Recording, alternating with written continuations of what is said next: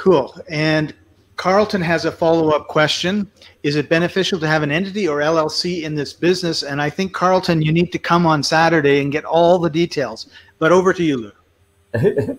Carlton, well, first of all, Scott, you're exactly right. That is something we're going to be talking about Saturday, something that isn't brought up by attorneys, isn't brought up by just about anybody out there in the world that espouses that you should get an LLC, corporation, limited partnership.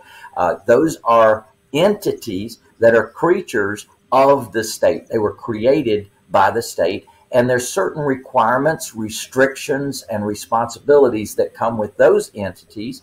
And then I'm going to be sharing with you on Saturday a whole new entity to consider, and that is this concept called trusts. Now, trusts were around long before these other entities came about. So what happens with trusts is that it's one of the best entity secrets in the world.